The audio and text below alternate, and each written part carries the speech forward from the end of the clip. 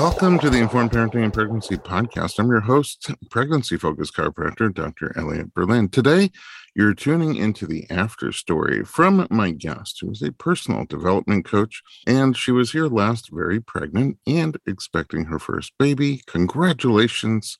You are now a mama, Catherine Zenkina. Welcome to the podcast. Thank you. I'm so excited to be back and excited to not be pregnant anymore. Because the last few weeks were just, I can finally hold my bladder. It's amazing. Like I don't have to pee every 2 seconds. I forgot what that was like. Well, what do you do with your free time? I mean, I got a whole baby to take care of. So thankfully I do have something to occupy my time now. Great. Last time I talked to you, first of all, you inspired me. There's so many interesting things about your background that needed to be overcome. And not only did you overcome them, you blasted them with the most powerful lasers ever and, excelled yourself forward into a place where not only are you thriving, but you help other people thrive. And then you went and had this kid. You were pregnant and you had visions of having a baby. You knew you were having a boy. Mm-hmm. Yeah. And on a spoiler alert, that came true. And it's so interesting because I had visions of how my birth actually ended up that I thought were just flashes of like my fears and things like that. Like things that's like, that's not going to happen. That's not what I want. And yet that is what ended up happening. So it's very interesting. I'm excited to share the story. Okay. I can't wait. You told me the third trimester felt like it was lasting forever. Mm-hmm. The baby, I know for a fact, was pushing deep into your ribs. I don't even know how you could breathe. Oh my God.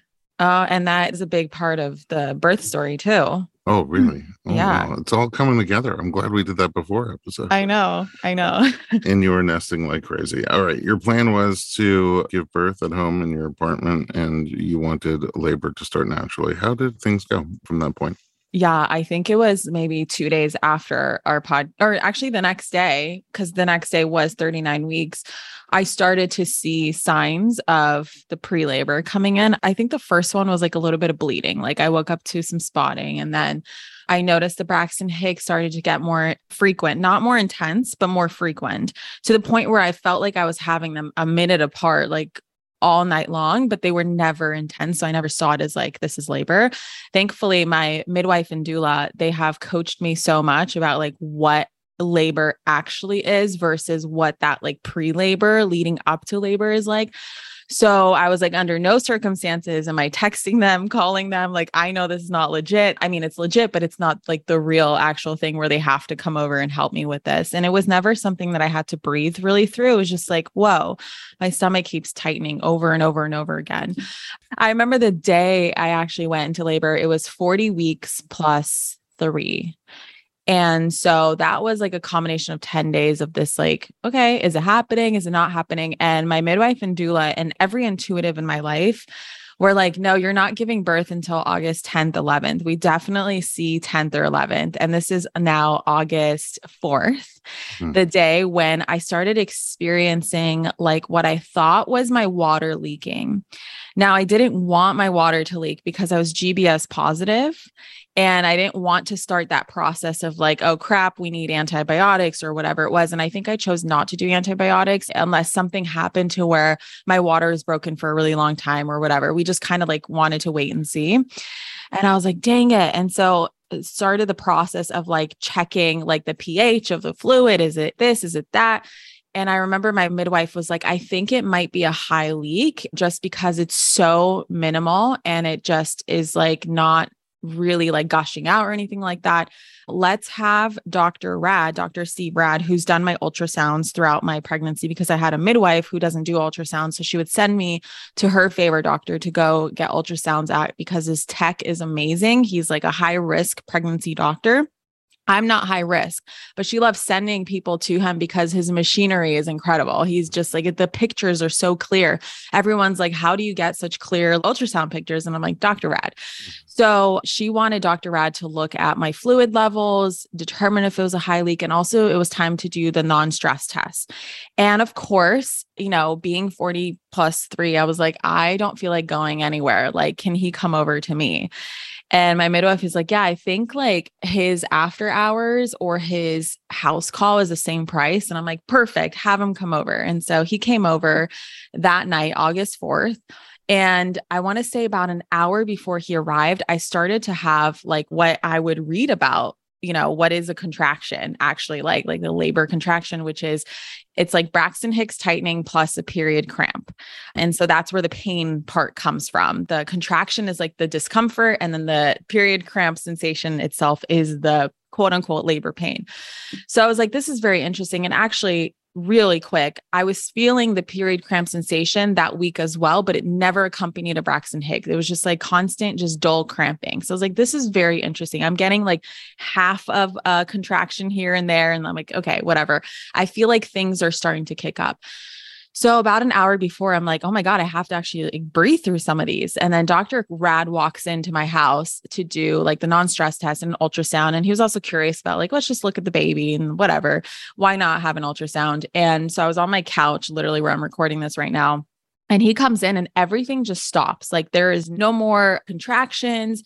Every sign of labor is like all of a sudden gone because I'm distracted by Dr. Rad, and I'm just distracted by the whole process. And I remember reading about how like if there's a new variable introduced to labor, it can pause, right? If there's like, a threat or something or a new energy that comes in, it can change the frequency of contractions. It can stop them, blah, blah, blah. So I'm like, this is interesting. I don't know if that was just like more pre-labor or Dr. Rad was distracting me. And so he was doing the ultrasound. He's like, I don't think you're in labor because you have so much fluid. The baby is still so high up. And, he's in my ribs. He's still so high up. I think like it's going to come on in the next couple days to a week. And I'm like, okay, that's pretty much in line with what people are saying. Mm-hmm. All right, that's great. The moment the door shuts, boom, it comes back on again. And all of a sudden, I am having like a harder and harder time with them. They're coming on a little strong. And I'm like, okay.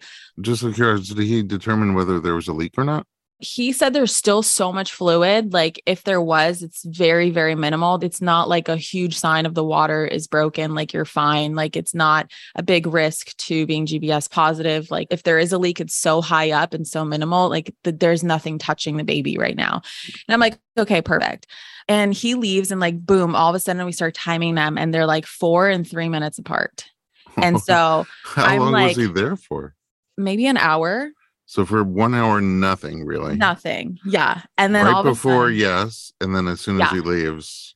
And right before they were like 7, 8 minutes apart. So all of a sudden it's like 3, 4 minutes apart for a minute long. And we waited for it to get to that like hour. Cause like you're looking for the 511, right? And this is like 3411 for me. And let's just explain what that means. So 511 is something my doula taught me where you're having contractions at least every 5 minutes apart or less for 1 minute duration, each of them for a full hour. So you're timing them over a full hour. They're a minute long or less, 5 minutes or less apart. So that's considered labor. So we got to that point and all of a sudden I'm like, a shower sounds nice right now. So I go into the shower and the sweet, sweet relief that a shower provides. And this is a huge part of my birth story because that shower and the water heater in my building is incredible. The water never goes cold ever. So it's like hot water feels so good and I can handle them so much easier. And I'm like, oh, this is perfect. I'm just going to be in here for a little while. But then all of a sudden I notice I'm getting vocal with these contractions and I'm like, oh my God, am I going to have one of those like 3-hour labor stories or like, first time moms I know are notorious for going 24 hours plus in many cases. Am I going to be one of those fast labors? And my mom also told me, she's like, I have a feeling your labor is going to be really fast. And I'm like, oh my God, it's like literally happening. So my husband, finally, I'm like, call Lori. So he calls my doula. And my doula is like, okay, put the phone in the shower so I can listen to her while you like do whatever. So she's listening to me and she's like, okay, I'm heading over. I'll be there in about an hour because she lives all the way in Malibu and we're all the way in Beverly Hills. So it's going to take some time. And she said an hour to be safe. So she's like, I'll be there in an hour. And an hour goes by and I'm still in the shower. And Lori walks in and she comes into the shower and she starts talking to me and just kind of like assessing the situation.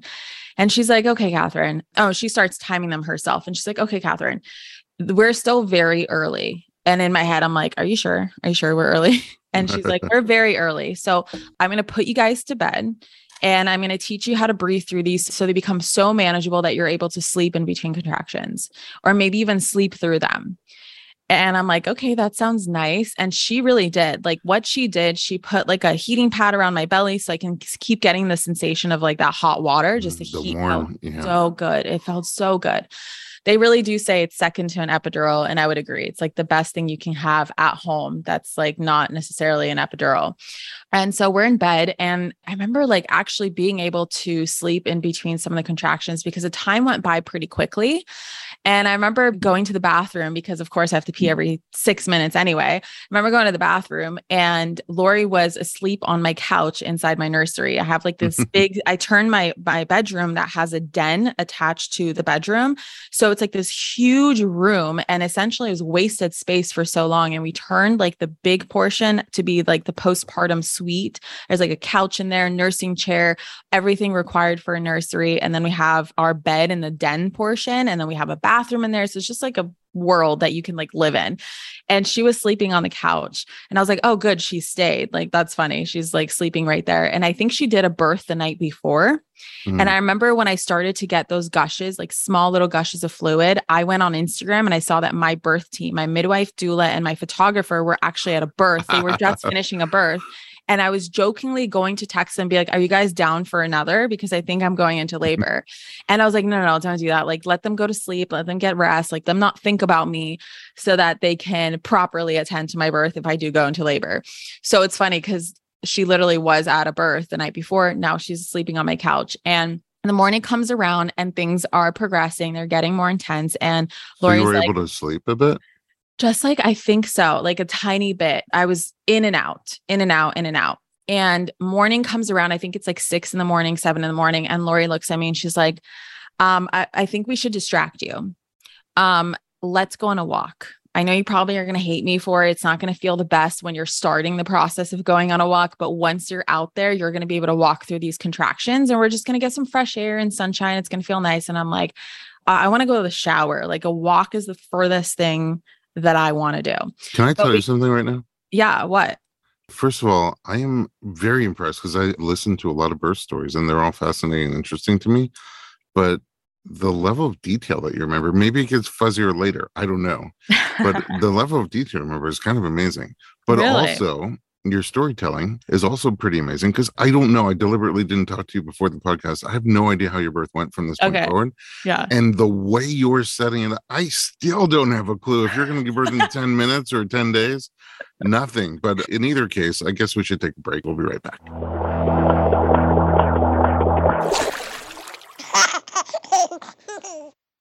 Hey everyone, it's Dr. Berlin, and I want to talk to you about something that is close to my heart. Literally, omega-3. It's a crucial nutrient that's sadly overlooked. With 95% of women deficient, Needed, the supplement brand I trust, created their brand new omega-3 soft gels. Designed by perinatal experts, they support you and your baby's well-being from fertility to pregnancy and beyond. Unlike other brands, Needed's omega-3 is sustainable, pesticide-free, and third-party tested for purity.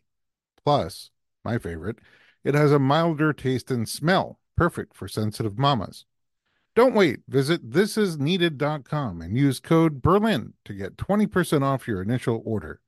Experience the needed difference, consciously crafted for your health and the planet. Look, Bumble knows you're exhausted by dating. All the, must not take yourself too seriously, and 6'1" since that matters, and what do I even say other than, hey? Well, that's why they're introducing an all-new Bumble, with exciting features to make compatibility easier, starting the chat better, and dating safer. They've changed, so you don't have to. Download the new Bumble now. Welcome back. We're talking to Manifestation Babe, Catherine Zenkina, about her birth story, and I'm in total suspense. 6 o'clock in the morning. Things have been going on for a long time now, on a small scale for over a week, on a slightly bigger scale for 24 hours. 6 a.m. and your doula's like, let's go for a walk. And you're like, let's go for a shower. What happens next? Well, it was actually 10 hours because I would say 8 p.m. the night before is when, right before Dr. Rad came. And so 6 a.m. is now 10 hours in. We're going on a walk. And I remember this trick, the comb trick, take like combs, to comb your hair with, and use that to dig into these pressure points that you have on your palm. And like, you don't really have to remember where the pressure points are because I learned about the pressure points after the fact, but it's just like digging these combs that you would naturally be able to like wrap your hands around it and dig into your palms. It's going to hit the pressure point anyway. I started to use that to redirect the sensation because your brain can only focus on so many sensations at once. So it really helped me be able to manage, especially those earlier active labor contractions. And so it's funny because my doula is to this day is like, Catherine married those combs. Like those combs were husband number 2. And they really were. As soon as we went on a walk, I walked with those combs. My husband grabbed the dogs and I was grabbing onto Lori. Like every contraction I would stop and I would just like fall on her and she would do the counter pressure just a little bit. I wasn't having back labor or anything like that for a while. And she was just like helping me because she's also a body worker. So she knows what to do. We're walking. It's about an hour to walk a block. Literally, I think we walked 1 block. It took an hour because all the pausing and I was tired and I was super pregnant and all those things. We come back and I go right back into the shower. And I think I'm in the shower for literally hours. I want to say I was in the shower from like 8 a.m., 9 a.m. whenever we came home until 1, 2 p.m. at this point. And it makes it so manageable. I think the warmth was able to extend the contractions because they were so frequent for me. That's the crazy thing. They really were so frequent. Like sometimes a minute, sometimes 30 seconds apart, 2 minutes, 3 minutes. Like it was crazy. And they just kept coming on and on and on and on and on. Not that much stronger, kind of the same intensity at this point. I remember just holding on to this like rod that I have in the shower. And like literally just like holding on to it with my combs, pressing into those combs, and then having the hot water on my belly. That's how I managed it. Were you standing? Standing and sitting. I brought the birth ball in there, which plays into this whole thing where the photographer arrived. I think Lori had my husband call the photographer. This is around 2 p.m. and also the videographer, but there was a little bit of a delay because Lori's friends with the photographer. So she also texted her. So she came first. And then the videographer, because she reminded my husband like, hey, it's time for the videographer. Like things are progressing pretty quickly. I remember they always wondering because I never met the photographer and the videographer I saw over like Zoom. And I remember thinking like, am I going to feel comfortable with so many people? Remember I said like, I have like a whole squad coming. Yeah. I did not care. I didn't even notice them. I was so internal. My eyes were closed for the majority of my labor. Like you could bring like the whole building into my apartment and I would probably notice that there's a lot of people in here, but I just would not care. It was amazing. I just did not care. And I like look over in between contractions and I look at my photographer and I was like, hey, nice to meet you. She's like, nice to meet you too. You know, I'm just like naked in my shower with this essentially stranger. She's just snapping away, snapping away, snapping away. And at some point, I remember my husband and photographer are frantically cleaning the bathroom. And my doula is in the shower, just like giving me a massage and just, you know, keeping me in the zone of things. And I realized that I made this decision to grab a towel and put it in the shower so I can get on my knees and hug my ball for like an additional position. And I put it over the drain. Oh, no. So next thing we know, there's 3 inches of water in my bathroom and no one says like a thing to me. Like, I just remember hearing some commotion and like everyone's frantically cleaning and everyone's just keeping the best energy about it. I remember they're picking up the rug at one point, putting in the bathtub. I couldn't get into my regular bathtub technically because I was GBS positive and we thought I had a leak. And so that really pissed me off, but the shower was a close second. So that was fine. They put in the bathtub. There's like a bunch of baskets I had everywhere and they were just like towels galore everywhere. And somehow they cleaned it up so beautifully, so quickly to where you would never know, except now we're missing like the bathroom rug. That's just about it. At some point, there's candles all over me, like all around me. They created a beautiful space, beautiful environment. Lori at some point says, I think you're in transition. This is around 3, 4 p.m. And I remember crying tears of relief because I'm like, oh my God, I'm almost done with this, right? Because it was intense. I didn't know how much more intense it would get, but at this point it was intense. And she's like, I think I'm going to call Abby, my midwife, and give her the update. So at this point, I have the videographer, photographer, and she's also like, get your mom here too, because I had plans for my mom to be at the birth, but she wasn't arriving until later because she had a very important vet appointment to go to. Oh, Finally got in with this vet, the specialist for her dog. And like, this whole thing. And Lori is like, no, she needs to cancel it. And so my mom did end up canceling it. She comes over, and my mom and Lori were talking about how it would be so healing for my mom to be at my birth, because my mom had so much birth trauma, like horrible, horrible birth experience, and thought it would be a great idea for my mom, first of all, to support me, but also see how beautiful birth can be and like how you can be in a loving space. And I had the most loving people around me, and it truly was incredible. And my mom arrived, and Lori kind of showed her how to give me massages. So my mom got involved, and her and Lori were with me in the shower. And then at some point it was just my mom. And I remember like this rotation of people coming in and out of the shower with me to help me. And I remember being like, wow, why are they like all switching off? I later learned that the bathroom was so hot and so steamy, and they were wearing clothes. And after like 10 minutes, no one could handle it except for me. And I was actually cold this whole time. So the hot water, like every time the door would open and close, it would bring in cold air. And I'm like, it's cold, like close the door. And they're all like dying. They're just in the sauna at this point. So they have to take shifts. Sort of laughing because I've been in that same situation. Yeah. Just right down my head very quickly. There's a hospital where this mom, I was supporting her, and labor just went a lot longer than she thought. And so at some point she's like, I need you in here to like squeeze my hips or something. And she was in the shower, but like to just make it a little more modest for her, I turned off the lights, but I didn't realize that also turns off the vent.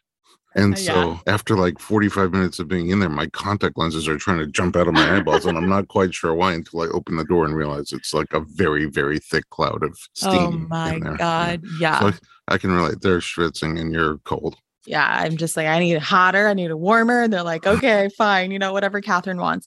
There is so much trauma that I processed actually through these points. There were moments where I was crying over my bathroom sink, grieving, like examples like my mom gave birth in Ukraine in like Soviet style hospital. There's no regard for privacy. There's no love whatsoever in that hospital. Like people are yelling at you to shut up because you're screaming in pain. It's unmedicated. They don't do epidurals there. They do have C-sections, but C-sections are like only in the worst case scenarios. And people would beg for C-sections because they wanted pain relief. And so there's no such thing as epidural. You're just doing it unmedicated, but it's not a loving space. So it feels 100 times worse. You're being yelled at by the nurses. It's crazy. And so I remember grieving that. Like my mom went through that. I can't imagine being in this much pain and intensity and having people yell at me. And here I am, my husband is just like whispering loving things in my ear. And my doula is just like hugging me, massaging me, saging me, Palo Santoing me, like doing energy work, beautiful things. Then I remember grieving like single moms going through this process, or women who are in domestic abuse relationships. They don't have a loving space, or women are doing it completely on their own for other reasons where, perhaps like maybe in the era of like the strictest COVID restrictions where partners were not allowed in the hospital. So I remember just processing that. I remember processing like my childhood in the shower and just sobbing constantly. So emotional. That had nothing to do with the pain. It just had to do with all these things that were coming up. My doula at one point, she's like, I feel like we need to scrub a bunch of shit off of you. I'm like, yeah. So she takes the scrub that I have in the shower and just starts scrubbing me, right? So this is also happening all in between the shower. The shower is like this very eventful place. I'm still married to my combs. So my combs never leave. In fact, I had 2 pairs because at one point I accidentally left a pair in my bathroom. I had another pair in my bedroom. So like anywhere where I'd go, I'd be like, where are my combs? Or like I would find my combs somewhere else. And I'm like, yes, my combs. Okay, perfect. I got tired of the shower. And honestly, the shower was so tiring to me. So at some point I left the shower. I go on the couch. My midwife, I think, is on her way at this point. My photographer is just snapping pics. I remember of me on the couch. It's me and my husband. He brings my dogs in. My dogs are really sweet. I was worried about one of them. One of them's psycho to this day. He's still a puppy. So he just gets like crazy zoomies and so excited and has no idea what's going on ever. And the other one is super aware. And like, I'm pretty sure knew I was in labor because she was being very sweet to me. They did amazing. We had like this whole moment on the couch and the photographer kept saying, "You're doing so good, Catherine. Like you are just handling this like a boss." And I'm like, really? Because I just kept crying and I just kept moaning and groaning and I was so vocal. And my doula kept reminding me like, okay, this is how you breathe through it. This is how you breathe through it. Okay. Let's flash forward because I don't remember exactly the timing of all this, but somehow I end up back in the shower. And my midwife comes over finally. My mom's already been there. My midwife comes over and she starts checking me, with the heart rate. The heart rate's great, perfect. And she's like, "Catherine, I think you're ready." And they're like also asking me like, "Do you feel any pressure in your sacrum, this and that?" And I started to feel that. And I started to feel a little pushy, which was very interesting. And she's like, "Okay, let's get the bath set up." And I'm like, yes, we're almost done, right? This is amazing. Like, okay, we're reaching the 24-hour mark. Like, I think we're getting there. This is awesome. Like, this is the end because it was intense. And I get in the bath finally, and the most beautiful space that they made, roses everywhere, Wait, can I candles ask you, everywhere. does this mean she checked your cervix? No, she just checked the heart rate of the baby No, and just like asked me how I was. And like, there's like a vein or something in your butt crack that you can look at to determine like how low the baby is, apparently. I don't remember exactly how it works, but I just remember my doula posting about this and she kept looking at my butt crack.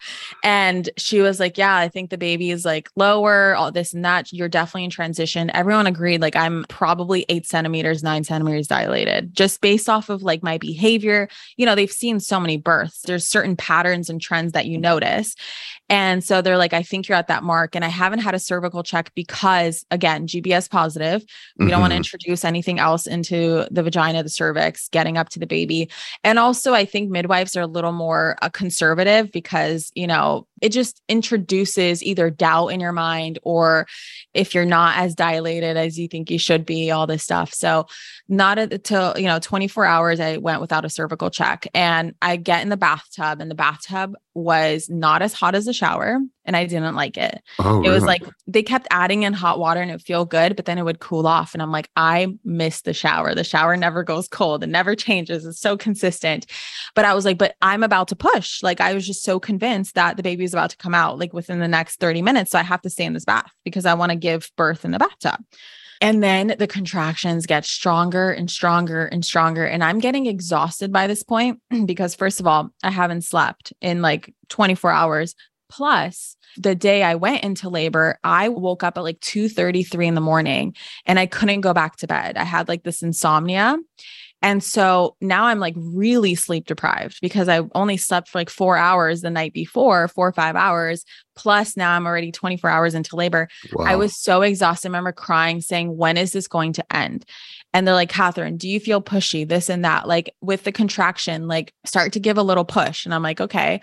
And I remember being so afraid. And I remember listening to a couple episodes on your podcast, and there was a couple women who were talking about how they just felt scary to push during a contraction through certain contractions. Cause you're like, you kind of like get pushed up against this wall. And it's like the only way over the wall is through. And so I'm like, okay, I just have to go with this pain. I just have to lean into it. That's the key to this. And I remember telling myself, this is all mental, Catherine. This is all mental. You can do this. You're most likely to give up right before the baby's about to come. Like I've heard so many stories. I knew the trends. I knew the patterns. I'm like, I can do this.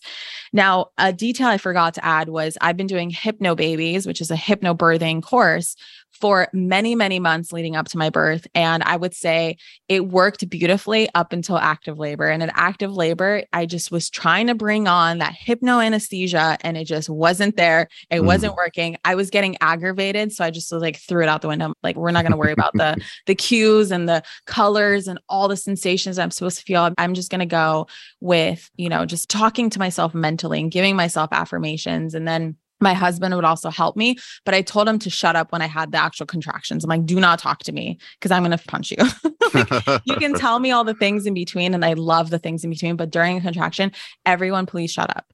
And so that was the vibe. And I think after some point of me crying in frustration, because I was so exhausted and I just wanted progress and I felt like I was in the bath forever, where my midwife finally said, "Catherine, would you like me to check you?" And I was like, "Yes, I would love for you to check me." So that was kind of tricky getting a cervical check in the bathtub, but somehow we made it work. And so we made it work. And I didn't realize how painful it would be. I didn't realize how crampy it would make me feel afterwards. I thought it was just like, we shove the fingers up and we take them out, but it's like, no, she was like digging in there and all this stuff. And I remember her taking her fingers out and she just didn't say anything. And I was like, okay, what does that mean? And she's like, okay, so you're a 4. And I started sobbing. As soon as she said 4, I was like, this ain't over for a while. And I just started sobbing. And she's like, wait, let me tell you the good news. And I'm like, what is the good news? And she's like, your cervix is like paper thin. Like it can just open at any moment. Like it's so paper thin. The only issue is you have so much fluid that the baby's head is not really helping you dilate because it's so far up the cervix in between all this fluid. Like, it's just like, I'm like touching a balloon up there, just filled with so much water. And I'm not really feeling the head because of that. So I think what we can do, because the baby's so high up, we're going to do a bunch of exercises. And I call them exercises from hell to this day. I think they're from Spinning Babies. Technically, I forgot exactly the names of each of them, but we go through this series of the most painful exercises that you could possibly do while having a contraction. It was insane. It was like, I had to lean on my midwife and she would like push her hands into my belly to try to get him further and deeper into my pelvis through different. Oh, wow. Yeah, I had to do it for 10 contractions. On dry land now? Dry land. Okay, I had to do 10 contractions. Yeah, I got out of the bathtub because I'm like, I need to progress this stat. Like 4 is not good enough for me. Like it's been 24 hours and I'm only at a 4. Like we can't do this. So I signed up for exercises from hell. So we do 10 contractions like that. Then she's like, okay, now we have to go to the dining room table. And I'm like, excuse me, what are we doing at the dining room table? Lunch? And so, which is funny because I remember at some point in the shower being like, did everyone find their snacks? Because I bought special snacks for the labor team. And I'm like, you said charcuterie. Yeah, I didn't get to the Snacks? charcuterie. Oh, you didn't get that. Okay. We had fruit, we had coffee, but it got even better because beyond the snacks, my husband ordered straight up like dinner for everybody. Like there was like a buffet in the kitchen. And I remember coming out and I'm like, this is where the party's at. I'm like, I'm seeing food boxes everywhere. There's like a different vibe in the living room. It's like the place where they go to like kind of escape for a second and then come back to the birth the break space. room. It's the break room. My living room is the break room. And we come to the dining room table and they clear it. And I'm like, what are we about to do? And she's like, okay, you're going to lie down the half of your body. So from your pelvis upward is going to be flat on the dining room table. And then your legs are basically going to hang off. And I'm like, great. Fantastic. And I'm like, how many contractions? And she's like 3. And I'm like, oh my God, at this point, they're so painful. I'm almost screaming through them. So I'm like, great, but I'm doing whatever it takes. Like I better be a 10 after this. Right. So we're doing the exercises and I have pictures of this and it's literally like everyone has their hands on me, like mostly for support. And there's like my mom kind of holding me down. It a little bit triggered this trauma where when I was 6 years old, I split my lip in half at a bookstore. Fantastic story. I know. I literally tripped over carpet, landed on a corner of a bench, in the corner of a bench, split my lip. And my mom took me to the emergency room. She didn't really speak good English. Like we're pretty much FOBs at this point. And so she didn't know like, oh, like we could sue the bookstore maybe, you know what I mean? Like my mom's just like, oh my God, we just have to go to ER and take care of this. And so she took me to the ER and I remember them strapping me down and holding me down to give me stitches. And so it kind of triggered that, but not really, because I remembered, this is a safe space. Like it's a loving space, but I was feeling pain while being held down. So I'm like, oh my God, this is really more intense than I thought it would be. I remember asking, can I please like sit up between contractions? Like, Catherine, you have to stay in this position. I felt like my back was going to break in half, but I made it through. I remember at one point I noticed someone in my house that I don't remember. And then I realized it was like my midwife's student assistant that I haven't never met. And I was like, who's this person? And then I realized she's with the midwives because she's handing them things and like they're talking to her. I'm like, okay, cool. And that's how I know like literally anyone can come in the space and apparently I'm fine with it. Like I'm just chill. And I know everyone had great energy. So I know like probably if they didn't have the best energy, I would notice, but because everyone had such great energy, never noticed. Then we go to the bedroom and we continue with 2 more exercises. And these are a little bit less painful, but still I was so tired of being out of the shower. All I was thinking about was like, take me back to the shower. So after some time, after all the exercises, which I think lasted about an hour because we had to take it through so many contractions, maybe even 2 hours, my midwife was like, do you want me to check you again? And here's a detail that I want to share real quick, because after the fact, after the birth, that first cervical check, my midwife told me, like when she was doing a newborn exam, then like the next day, she was like, do you want to know the truth about that moment? And I was like, wait, what? What's the truth, Abby? And she's like, when I checked you, I had to put on the biggest poker face in my life. And I'm like, why? And she's like, because you were actually a 1 centimeter, but I could open you to a 4. That's why I said 4. And I'm like, oh my God, 24 hours to get to 1 centimeter. Wow. And but I also wonder if that's why it was so intense. Yeah. It's not just like go see where you're at. It was like sort of a little maneuver. Yeah. Okay. So after the exercises, she checks me again and she's like, okay, you're like at a 5. And I'm like, that sucks balls. Like that is the last thing I want to hear. And at this point, the cervical check made me start cramping more, bleeding. I remember sitting on like these pads on my bed because she did it on my bed. And I'm just like starting to bleed everywhere. And I'm like, I hate seeing my own blood. I don't mind. I'm not queasy with other people's blood and like other people's medical things, but my own, if I see my own blood, I start freaking out a little bit. And I remember getting queasy and just being like, can I get back in the shower? And actually before this, my midwife is like, okay, here's what we can do. She's like, we can let it progress the way it's progressing currently, which you are making progress, Catherine. Like, I just want to remind you, you are making progress. I know it's not as fast as you want it to be, but you are making progress. So we can let it progress the way it is. And I remember in my head being like, hell no, like this is too slow. Number 2, she's like, we can break your water. But if we break your water, she's like, I just want to let you know, it is now an intervention that we're introducing into the home birth space. I know like there's a risk of cord prolapse. I remember she called Dr. Rad and she's like, was there in your ultrasound? Thank God I had an ultrasound so close to like basically at the start of labor because they could see exactly what was going on, what his position was. And he did not see the cord below the baby's head. So that's a great sign. But she's like, but we want to be super careful. It would be about a 30-minute process because we wouldn't just break it. We would poke it and let it do a slow leak. So the baby's head would very slowly come down. We would basically essentially hold his head and bring it down to your cervix. You would have to be in bed for 30 minutes. So all those contractions, and it would intensify your labor so much more. And I remember being like, I don't like that plan either. Like that plan doesn't sound good to me either. I'm like, there are not big enough combs in the world. I know. for that. And I remember from the very beginning, my 10-week appointment, I remember looking at Abby and being like, my number one fear in birth is cord prolapse. Like I read about cord prolapse and I don't like it. And she's like, Catherine, like we would know, like there's so many signs leading up to it. Like, don't worry, like you're going to be fine. And I'm like, okay. So I trusted my birth team through this whole process, never had any fears come up except in this moment. I'm like, in my head, instantly, I think I'd much rather have my water broken in the hospital than at home, because at least if anything happens, I'm already there. Like we're already primed for a C-section, right?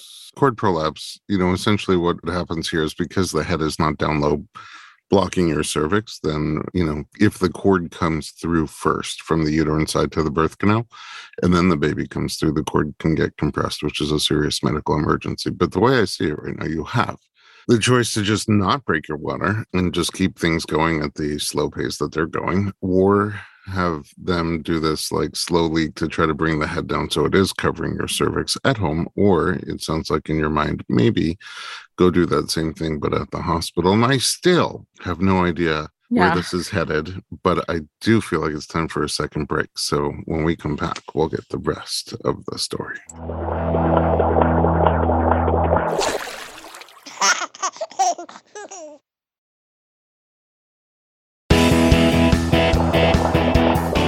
Welcome back. We are talking to Catherine Zenkina, and I don't know where we're headed, but we're at a crossroads. Things are moving very slow. They're becoming very intense for you, and you either could keep going at that slow pace. Your midwives could do a slow water break at home, or did they give you other options? There was a third, and for some reason, for the life of me, I don't remember it.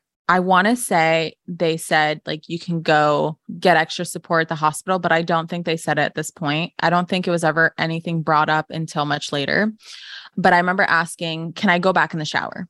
And they're like, yes. And I'm like, perfect. goodbye, right? Like I'm going to the shower. like I've had enough. I'm like so aggravated with the process by this point. And I just remember going back to the shower, and yet still these contractions are, I swear to you, every 30 seconds to a minute apart. I'm not getting a break. And at this point I start getting back labor. Oh no. And it's so weird because usually back labor could be from the baby's positioning changing. I don't think his position changed. And it was so interesting because back labor also comes from the baby being low in the pelvis, which we know he's not low. But I get back labor. And I remember my mom, I was like, Mom, I need your fists on my back. Like, do not let go. And she's in the shower with me, like helping me with that. And then of course, her and my husband start doing shifts. And at this point, I didn't know this, but the entire birth team goes to the living room, the break room, and they start calling up people. Like my midwife was trained by her aunt, who's been a midwife for 20 years. She starts asking, like, what are our options? What can we do? Here's the scenario. Here's the situation. She's not dilating. Baby's so high up. I remember he was just in my ribs. Like every contraction, it would wrap around his ribs, causing me additional discomfort. So that really sucked. And I remember them calling, whatever, they're like making a plan. And my husband at some point went to go talk to them and comes back and starts telling me, repeating what my midwife said. And I'm like, I still don't like any of these plans, but I'm in the shower and I'm fine here for now. This is when, very interestingly enough, my backup OBGYN, Dr. Paul Crane, starts flashing in my mind. And I remember going, Catherine, do not give up. Do not be a sissy. Like, you're strong. You can do this. Like, don't give up. And I remember starting feeling shame for even thinking of a possible epidural. It sounded so good in the moment, but I wanted that home birth so bad. And I'm like, Crane, get out of here. Like, get out of my head, right? Like, you're not welcome in this space. Like, get out of my mind. And he just kept flashing in my head, flashing in my head, flashing in my head. And I'm like, this is really interesting. Like, I could really use some sleep. I could really use some rest. An epidural sounds so nice to me. But no, Catherine, you're not allowed to think about it, right? You're doing a home birth. You're going to get through this. Like, we're going to get to the end. Like, do not go to the hospital under any circumstances, unless it's an emergency, of course. Of course, I was always open, to go to the hospital if there's an emergency, but there's no emergency with my birth. Like, it's progressing fine, I guess. You know, there's no emergency. We're going through it. And my husband comes back. I think like 3 hours go by, another 3 hours go by. And again, my husband comes back in. My midwife periodically checks me. Like, everyone's taking shifts. I'm constantly being checked on. At some points, I'm in the shower alone, which actually feels nice too, just to be really internal without any noise coming in from anybody else. At some point, my husband goes, okay, Catherine, like, again, we can keep progressing. Or no. Okay. So they recommend you go to bed and try to go to sleep. Whoa. And I'm like, I'm sorry, people. I'm having these contractions every like minute apart. They are so intense and painful. And if I leave the shower, they get more intense and painful. There's no way I'm laying in bed. In fact, laying down or sitting down was the worst thing. Every time I would lay down and try to go through a contraction lying down, I would have to get on all fours, smash my head into a pillow and scream into it. That's the only way I can get through it. Wow. And so I'm like, no, I'm staying in the shower. And I remember at some point, I almost fall off my birth ball in the shower because I'm like starting to doze off and fall asleep because I'm really exhausted at this point. At this point, we're about 30 hours in. And at this point, I go, I'm ready for the hospital. Like, I'm ready for an epidural because I don't know how much longer I can stay awake. I don't know how much longer I can, wait until I get to 10 centimeters. And then I need all that energy to push. Like, I have no energy to even sit here in between contractions, barely have the energy for the contractions themselves. Like, there's just no way. And my husband comes in and he knew my birth plan, my birth preferences, I should say. He knew I was so gung-ho about the home birth element and all this stuff. And we have a whole team for it. We've been preparing for it for like 10 months, right, straight. And he reiterates to me like, okay, Catherine, you have this option, or he finally says the third option. They're saying you can always go to Dr. Crane at Cedars-Sinai and get an epidural. And I look at him and I'm like, I want the epidural. And he's like, Catherine, I just want to remind you that right before the baby's about to come out, everyone wants the epidural. Everyone wants to give up. Are you sure that's what you want? And I look at him, I'm like, I'm not being heard right now. I feel guilted right now by you. Like, I feel shamed by you right now. And really it was my own self-shame just being projected at him. And I was like, I want to go to the hospital. And he's like, okay, let me go tell the birth team. And so sweet. Abby comes in like 5 minutes later and she's like, Catherine, there is no need to feel bad about that. And that's always an option. Like, it's your birth. You can do whatever you want. We can be here for 3 days straight because we're not the ones in labor. You're the one in labor. And we know how hard that is. We know it's so much work. You're exhausted. And she's like, most home birth transfers end up in the hospital out of exhaustion. That's purely what it is. Like, the mom needs sleep in order to regain the energy to continue on with labor. And I was like, I am so exhausted. All I want is sleep. But here's where the fun part begins, is now I have to get out of the shower to get to the hospital. Oh, no. Right. It's a whole journey to get to the hospital with being in that much pain, contractions that close together. So thankfully, my midwife, I asked her, I'm like, with a home birth, do you still recommend packing a hospital bag, just in case? Because I'm like, I don't know if that invites in the energy of like manifesting the plan not going to plan, or that's actually something helpful.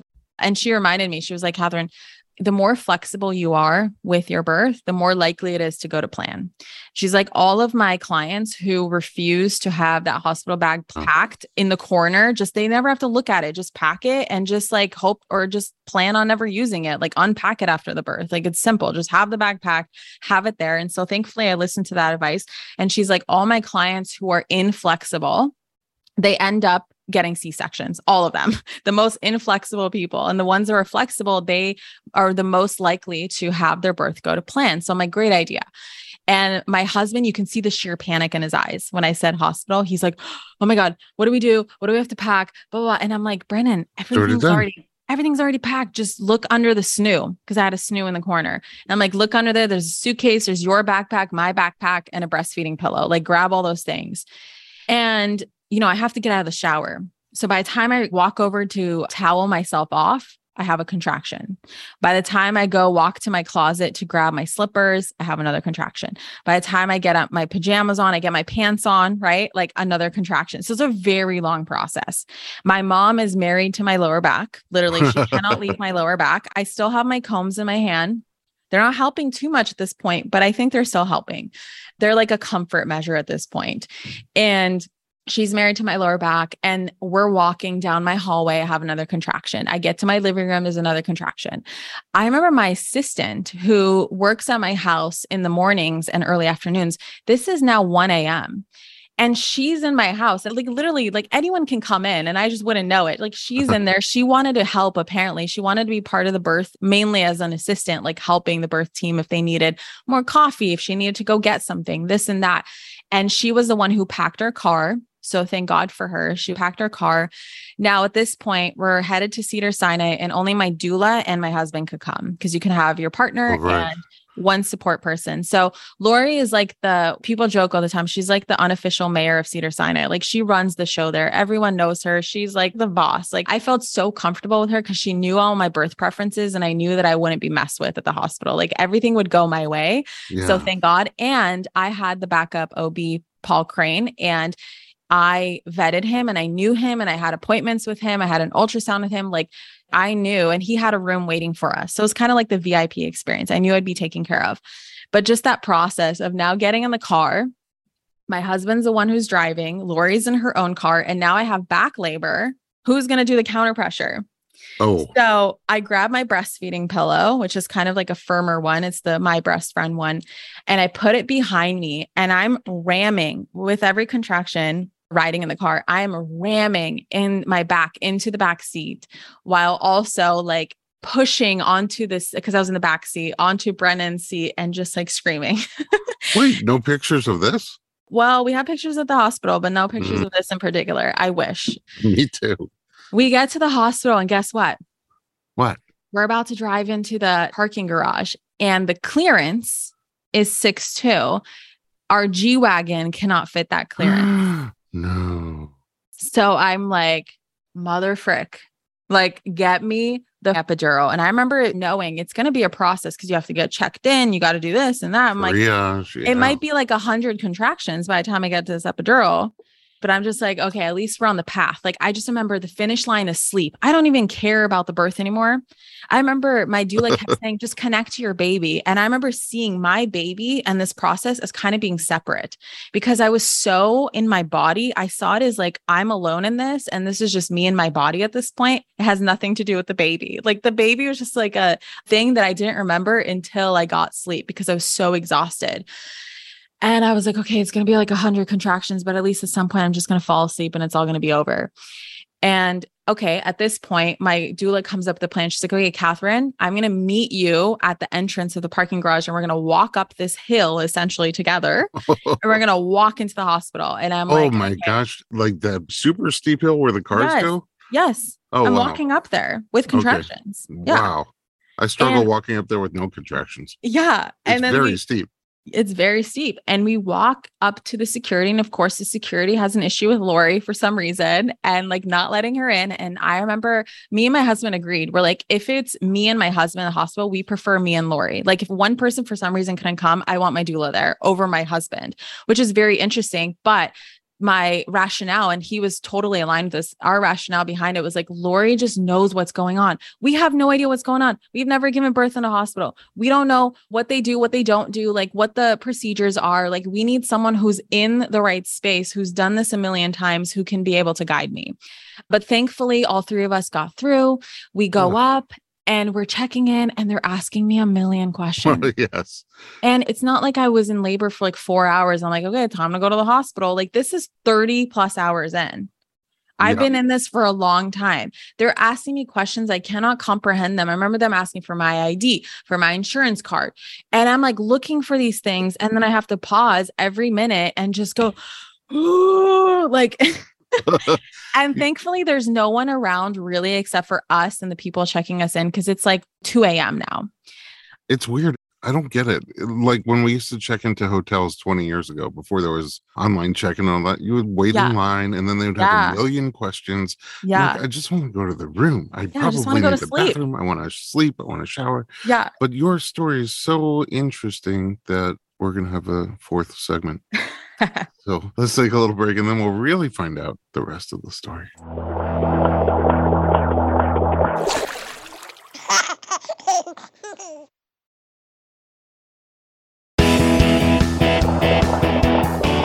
Welcome back to the podcast. We're talking about Catherine Zenkina. I don't even know how you lived through this. You know, just Me neither. So much intensity, and not just in your body. Obviously, there's a lot of intensity in your body, but in your mind and some of the things that you were talking about, you know, just processing for other women, how they go through it without this kind of support and trauma and violence. And, you know, some of the things that you experienced as a child, as a young adult as well, just burning through all that emotionally while at the same time burning through this very, very intense journey physically. Wow. I mean, thankfully, you're very strong. Thankfully, you had picked out some really great support for yourself. So at this point, you've walked up the steep hill. You're checked into the hospital. Checking in. No, we're still checking in. Okay. You're doing the 20-year-old hotel check-in. I remember at some point she's like, okay, while your husband's doing this, I'm going to have you sign a bunch of things on this iPad. And my husband goes, oh, no, she's not. Like, I'm going to read through exactly what she's signing before she signs it. Cause that's my husband. He's like the contract guy. He loves to read all my contracts. Like hates it when I sign contracts because I'm just like, yeah, I skim through it, whatever. Like I know the importance of it, but like most of the time I'm not signing these like huge life or death contracts, but essentially in the hospital, like you want to read the contract. Kind of yeah. Yeah, it is life or death at this point. So he's reading through them. And of course I'm like, oh, right. Like moaning and groaning. And then you know how like when papers ask for your initials versus signature, it's like the initials box is tiny and the signature one is big. So you kind of know like what to do where. No, all the boxes are the same size. You have to read this tiny font that says initials here, signature here. So we had to redo a bunch of signatures because the hospital's like, nope, you can't have your initials here. It has to be your signature. And I'm like, get me an epidural. That's all. Just take me to the room, get me the epidural, and I'll sign everything afterwards. And of course, you can't do that. So at some point, thank God, we already had a room. Crane was going to meet us there. We finally walked to room 9 or whatever room. I just remember hearing a number and I'm like, yes. We got into the room and I'm like, I need an epidural stat. Like I need sleep. Again, yes, the pain was intense, but I feel like it wasn't the pain at this point. It was really the exhaustion. And of course, the pain relief would be nice, but it was really the exhaustion. I just wanted to sleep. I needed energy. I was falling apart. And of course, we come in, they're like, well, yes, we're going to get you one ASAP, promise, but we need to do the fluids first. Oh, We right. need to get an IV in, and like, it's going to be another 10 to 20 minutes. And I'm like counting how many contractions that is, right? That's all I'm processing through. I'm like, how many contractions is that? And even before that, the nurse starts asking a bunch of questions, like, why are you here? What happened? This and that. And I'm like, oh my God. Okay. So I'm like hunched over the hospital bed now through these contractions. Lori's helping answer all the questions. Thank God. They come to do an IV. And if I'm so dehydrated at this point, because I forgot I was vomiting all throughout my whole labor, could not eat or drink a thing. I remember they kept offering me watermelon and like really hydrating foods. I maybe ate like 3 pieces of watermelon in the last 30 plus hours.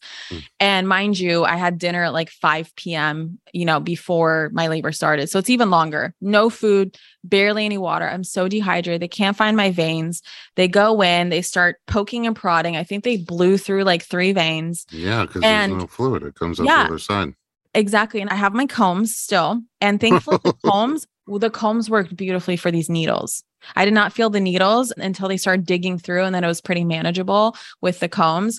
And they're like, oh no, we have to get another nurse who is more skilled to try again. And I'm like, oh my God. Okay. So the nurse comes in, she gets it in right away. Thank God. Okay. We're good. They're like, now we have to wait 10 to 15 minutes for you to get the fluid. And I'm like, okay. Then finally the anesthesiologist walks in and she introduces herself. And I think she was like a student, like a resident anesthesiologist, and my doula, Lori. She goes, no, we don't do that here. We need the attending anesthesiologist, please. So of course it's a whole nother process, but thankfully she prepares me. So she like wipes my back. And I remember thinking like, I don't really want the epidural. Like I remember looking at the hospital and the sterile environment. I'm like, this is not what I want, but I want sleep more than anything. So I'm willing to go through these things. And I'm grateful these things exist so that I'm able to get the rest that I so badly deserve. Mm-hmm. So the anesthesiologist walks in. And of course, at this moment, I'm like, oh my God, like I never wanted my spine to be messed with. Like, oh my God, this is so scary. There's a needle going into my spine. And I remember just like, cause I'm very spiritual. I remember praying for all my angels, all my guides, God, angels, universe, whoever is watching over me to just protect me in this moment and make sure that everything goes fine and there's no complications, that it actually works. Cause there's a risk that it might not work. And I was afraid of that risk. And so she was like, you're going to feel, these weird sensations. And it was weird. Like I felt liquid pouring down my spine. It was the most bizarre like feeling I've ever felt. Like inside? Yeah. Like you can just feel water going down your spine. Wow. It was bizarre. And then she says, it might take 10 to 15 minutes for it to kick in. And again, I'm like, please God, like, no, like make it kick in immediately. And thankfully within 2 minutes, I was numb. So it kicked in really fast and I react very quickly to like supplements and medicines and just my body's very sensitive. So thank God it kicked in quickly. And then I went numb. And then Crane walks in and he's like, hi guys. And it's so cute. And it's so amazing that he was there because he was only there for the purpose of my birth. So he came in at 2 a.m., like looked like he just woke up. Like Lori just woke him up out of bed. Of course, I'm sure he was sleeping at home. And then he walked into the hospital and he's like, okay, what's going on? Let's check you.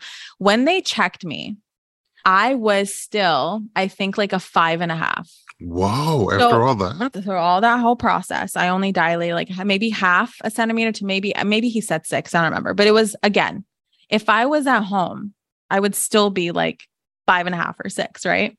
Wow. And I was like, thank God I got this epidural because now I can fully dilate because I can relax. I can sleep. So Crane says, all right, we're going to just see how you progress. I'll come back in a couple hours. I'm like, yes, everybody leave for a couple hours. Do not touch me. Do not talk to me. Let me sleep. So my husband sleeps on the couch. My doula makes a bed out of pillows on the floor. And my husband's like, no, Laura, you're going to sleep on the couch. And she's like, no, you're sleeping on the couch. I'm here all the time. I know how to make a bed out of these pillows. Like, I'm great. I do this all the time. Like, just let me be on the floor. So she's on the floor and she's been with me now for a total of 40 hours. Like she was hands on me, like with me for now 40 hours, like doula of the year so far. And the day right after she just did a birth. Right after she did birth. And what's crazy is that right after my birth, she had another birth. Oh my. Yeah. And I was like, Lori, The you poor insane thing. Like life. you better sleep for 2 weeks after all these births are finally done. So I get sleep. And I remember around 5 a.m. Crane walks in, nurses walk in, they're coming to check me. And I think they were like flipping me from side to side in between, but I don't remember any of this because I was just so deep in my sleep. I was just like, whatever, move me however you want. I don't care. And at some point it started to wear off and I could feel his butt in my ribs again. And it was causing me that discomfort that I did not want to feel. And I was trying to explain to them that I don't feel pain. I feel immense discomfort in my ribs. Can you please up the epidural? Like I am losing numbness on the top half of my belly. I'm numb from the legs down. I'm numb from like my belly button down, but I'm starting to feel his butt in my ribs and it's really uncomfortable, which just shows that he's still so high up, right? Like it's crazy. And they're like, okay. But when you're about to push, we have to turn down the epidural. I'm like, that's fine. I'll be able to handle it around that point. Like just numb me again. So they do. And I want to say, if you've never had an epidural, it is the wildest thing to ever exist because I knew that you would go numb. Like I knew that you would not feel your legs or your abdomen essentially. I did not know that your brain literally disconnects from your legs to the point where I would look at my legs when I would see them, when they would uncover the blankets to move me. And I would go, I'm not supposed to have legs. Where do these legs come from? Wow, that's so weird. And I'm like, what? Because like logically, I'm like, no, Catherine, you have legs, you have an epidural. But like illogically, I'm like, I have legs. What? Whose legs are these? It was so crazy. And then, later on during the pushing part, when I was holding my own legs, I felt like I was holding a dead body's legs. Oh my gosh. The only indication that they were my legs or they were not a dead body's legs was that they were warm. But other than that, my brain fully disconnected from them. Okay. So hours and hours go by. He keeps checking me. I'm only dilating another like centimeter at a time. Hours and hours and hours, right? So it's a total of 12 hours for me to finally get to a 9. And it was at the 9 mark. This is now 2 p.m. the next day. And it was only around this time where he was like, your cervix again is paper thin. I think that if we try some practice pushes right now, the head, and I forgot, he broke my water. He broke my water around like 6 a.m. And because we're in the hospital and he confirmed with an ultrasound, like we're fine to break the water, nothing's going to happen. He just did like a fast break. Like I remember water just gushing out everywhere. So now like the baby's head was like assisting, but it was still a very slow process. Oh my God. And he was like, I think that with a push, the head will just kind of like open you up naturally, like that last centimeter, and you'll be able to push even though you're a 9 right now. And this is where they really start coaching me like, Catherine, pushing with an epidural is way different than a natural birth. You're going to need to work harder than you've ever worked in your life. Like you need a ton of energy. We're going to get you all juiced up with apple juice, like all this sugar to get you all this energy in your body. My doula starts giving me a course on pushing on the floor, the hospital floor. She literally gets on the floor, shows me how it's done, coaches me through it, tells me exactly how to breathe. They're like all like, Catherine, you can do this. Like, just remember, like, you have to do this. You have to push because we don't want this to progress into a C-section because the hospital is going to get a little freaked out that you've been in labor for so long. Even though Dr. Crane is such a fighter for your birth preferences in the hospital, like it's going to be the hospital's rules, right? He has to abide by them. So you're going to have to push this baby out. So I remember thinking, I'm going to give him the best pushes in my life. I'm going to manifest this baby out of me so quickly. And I literally visualized, because now I can think straight. I can visualize like Crane, Lori, my husband, and the one nurse there being like, oh, this baby's really coming out. Like we really need to prepare, to catch the baby. Like the things are, wow, she's pushing amazing. Like whatever I thought I would hear. And then I give them one push and they're like, exactly how I envisioned it. Wow. Oh my God. I moved the baby's head by like an inch or two with one push. Wow. And they're like, oh my God. Okay. So Crane starts like dressing up, to catch the baby, this and that. Like the nurse who went on a lunch break, who was my nurse for the majority of the night, they start like calling her back, like, hey, like things are progressing quickly, all this stuff. Or I think she had to take like a mandatory lunch break. And I think that they thought she was going to miss like the baby coming out. She came in like, right, perfect timing, all this stuff. I pushed for maybe, because we have footage of this, my husband set up a full frontal 4K camera in front, right? Because we didn't have the videographer there anymore. So Right. He was now the videographer. And I was like, I want this all filmed. I don't care how raw and real it gets. I want it all filmed forever. So he sets up the camera. And again, I'm like pushing for 5 minutes and I'm like, Brennan, get the camera out right now. And they're all like, Brennan, set up the camera. Cause I remember like I wanted the camera. And I remember telling the nurse, I need to know the exact time this baby is born, like the exact time, because astrology is major in my life and human design and all these things that you need birth time for. So I need the exact time. And she's like, don't worry, we got you. There's 2 of us that check the time when the baby's out. And I'm like, perfect. So I'm like lining everyone up and everyone's lining each other up. And we're like, okay, we're going to do this. I have the footage of the camera. So I remember them telling me I pushed for an hour, but when I reviewed the footage, it was 12 minutes into the video that the baby came out. And my midwife was on FaceTime. So Lori FaceTimed Abby. And so she was basically at the birth watching it on FaceTime. And she even told me like yesterday, she's like, yeah, I think you only pushed for 20 minutes. Like I was only on FaceTime for 20 minutes and the baby came out. I'm like, okay, perfect. I saw the birth, like time to go. And I will tell you, like, I could now feel like the head, and it was like the best feeling in the world. Like, it was just so relieving just to feel the head in the canal. Of course, there's no pain attached to it because I had an epidural, but I could feel the pressure. And I was like, oh my God, this is almost over, because now I could connect to the baby. Now I could connect, like I'm giving birth to a baby. I'm not just in pain for no reason, right? It's not intense just for no reason. There's a baby coming out. And my husband, I always wondered, is he going to be the guy who looks, or is he going to be the guy who looks away? This guy was watching this. Like, this is the best National Geographic documentary he's ever seen in his life. And he was like play by play telling me what's going on. And they had a mirror in front of me because I wanted to see what's going on. I'm that person leading up to this birth that would constantly on Instagram, I followed so many birth accounts that seeing a head come out of a woman's vagina was like seeing a selfie on Instagram. It was like nothing to me. I've seen so many heads come out of vaginas on my phone, you know, for the duration of these 10 months, that like seeing it on my own was just like the same thing.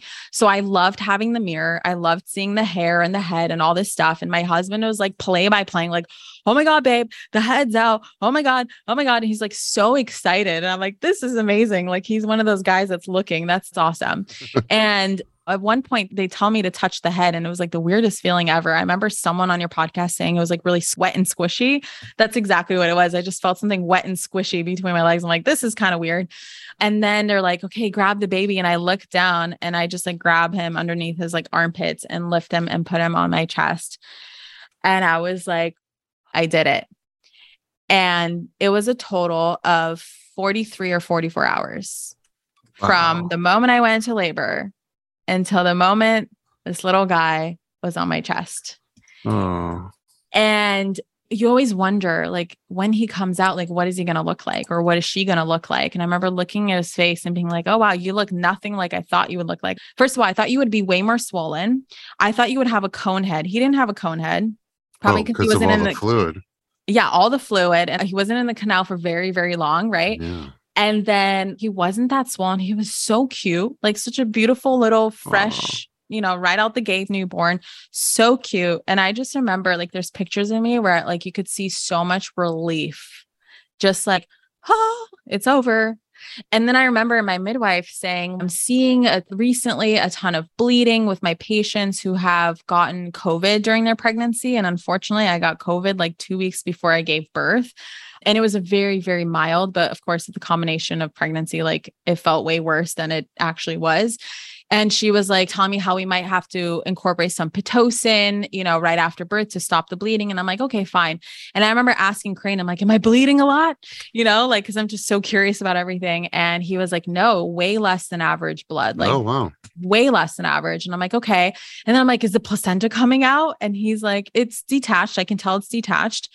And then I remember him saying, okay, the placenta's out. And of course I didn't feel the placenta coming out at all because I'm numb again. And second of all, it's nowhere near the size of the baby's head and it's much squishier and slippery. And so that comes out and he starts like showing the placenta. And like, of course, my husband is like filming this, like he has like a documentary. Yeah. I mean, that's pretty much it. We do skin to skin. My husband does skin to skin. It's so emotional. And this baby is so alert and aware and awake. The nurses are like, we don't know how, but he's like already tracking us. He's like tracking all the noises. It's just like, anyway, my point with all this is like, I made it through 44 hours. And I have to say, like, the reward on the other side, like this little baby is just so worth it. And they say like, you really forget about the pain, you know, nature does it. So you forget about the pain and intensity. I wouldn't say I forgot, but I would totally do it again. And I've been asking my midwife, I'm like, okay, I still want a home birth. Like, I'm not done. We're doing a home birth next time. I have to get my home birth. And she's like, well, Catherine, baby number 2 comes out faster. The labor is actually less intense. It's faster and progresses so much faster. And the baby just shoots right out compared to the first one. And since this baby shot right out, like as soon as you get your first contraction, you're going to have to call us. And I'm like, perfect. I'm so excited. Oh my gosh. But yeah, that's my story. What an amazing story and what an amazing human. I have a feeling we're going to talk again. First of all, how old is the baby now? He is a month old yesterday. Okay, so this was about a month ago. I kind of want to connect again, like a month or 2 down the road, because you're so intuitive and you have such a clear way of processing things. And clearly your flow chart, I mean, we talk about it all the time that your birth plan is a flow chart. So that home birth was your vision for page 1. Like, if I can do this anyway, all things being equal, I want to do it right here in my house. But I feel like a few months down the road, there'll be a whole different level of processing from you. Yeah. On the different stages, and the fact that you've laid it out so clearly, like the different twists and turns and what was going through your mind and what was going through your body at the different stages. I'm very curious to talk to you a few months down the road and see what you learned. Down. Yeah. All right. We're going to be back. In the meantime, I will say, where can I buy some manifestation combs? There's actually an account that follows me recently, and they're called, I think, the Wave Comb. And I think it's designed for labor specifically. I was just using cheap Amazon, like $1 combs. Okay. That's why I had so many of them, because I'm just like, oh, screw it. Let me just have 2 or 3 pairs around everywhere. And I remember reading the reviews and I'm like, everyone's like, I use these in labor and they did not break. And I'm like, perfect, unbreakable plastic combs. But apparently there's products that exist that are specific for labor. I think it's called the Wave Comb. I want manifestation babe combs. Yeah, I'm going to have to create them. Yes, because I really feel like it's probably not just labor. It's like anything like that where you kind of need to get a grip on your body and sort of get your body under the control of your mind. I just know people who like can't even get their blood drawn, right? But it seems like if they were squeezing those combs, they might have a better shot at not passing out. I agree. I mean, it worked for my needles. Like, I definitely did not feel the needles going in, and I'm sensitive to needles going in. Like, I always feel them. So yeah, totally. Well, I appreciate you. I'm going to follow you, continue to follow you always, because you inspire me in a lot of ways. And I'm sure our audience would like to follow you. Where can we find you online? Yeah, anywhere where you type in Manifestation Babe, I will come up. So via podcast, that's Instagram, TikTok, my website, manifestationbabe.com. But I hang out the most on Instagram at Manifestation Babe. I will see you there. And if you want to connect with us there, audience at home, thanks for listening. We're on Instagram at Dr. Berlin, DoctorBerlin.